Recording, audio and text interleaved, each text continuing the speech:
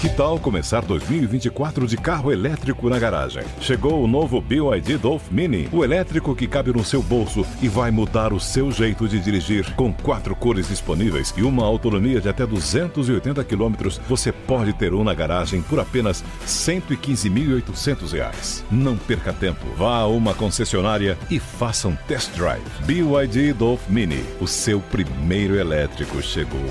No trânsito, escolha a vida.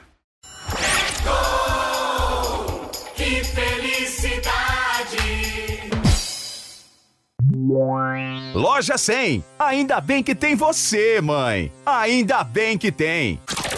Fala, Nilson César, começando mais um É Gol, que felicidade aqui pela Jovem Pan, neste domingo com a última rodada do Campeonato Paulista. Bola rola, rodada decisiva, e você que curte e acompanha a Jovem Pan não perde nada. Daqui a pouquinho a bola rola para Ponte, Preta e Palmeiras, e em 2018 os clubes decidiram o Paulistão daquele ano. E deu Verdão, Palmeiras levantou a taça e no jogo de volta com uma goleada, 5-0 para o Verdão, 5-0 para o Palmeiras, e um dos gols, o quinto gol, o gol decisivo da goleada, marcado por Alex Mineiro. Narração de Nilson César, gol de Alex Mineiro, aqui na Jovem Pan. Diego, ele dá sempre no time no Palmeiras, tá indo para Alex Mineiro, vai marcar mais um, ao quinto, invadindo!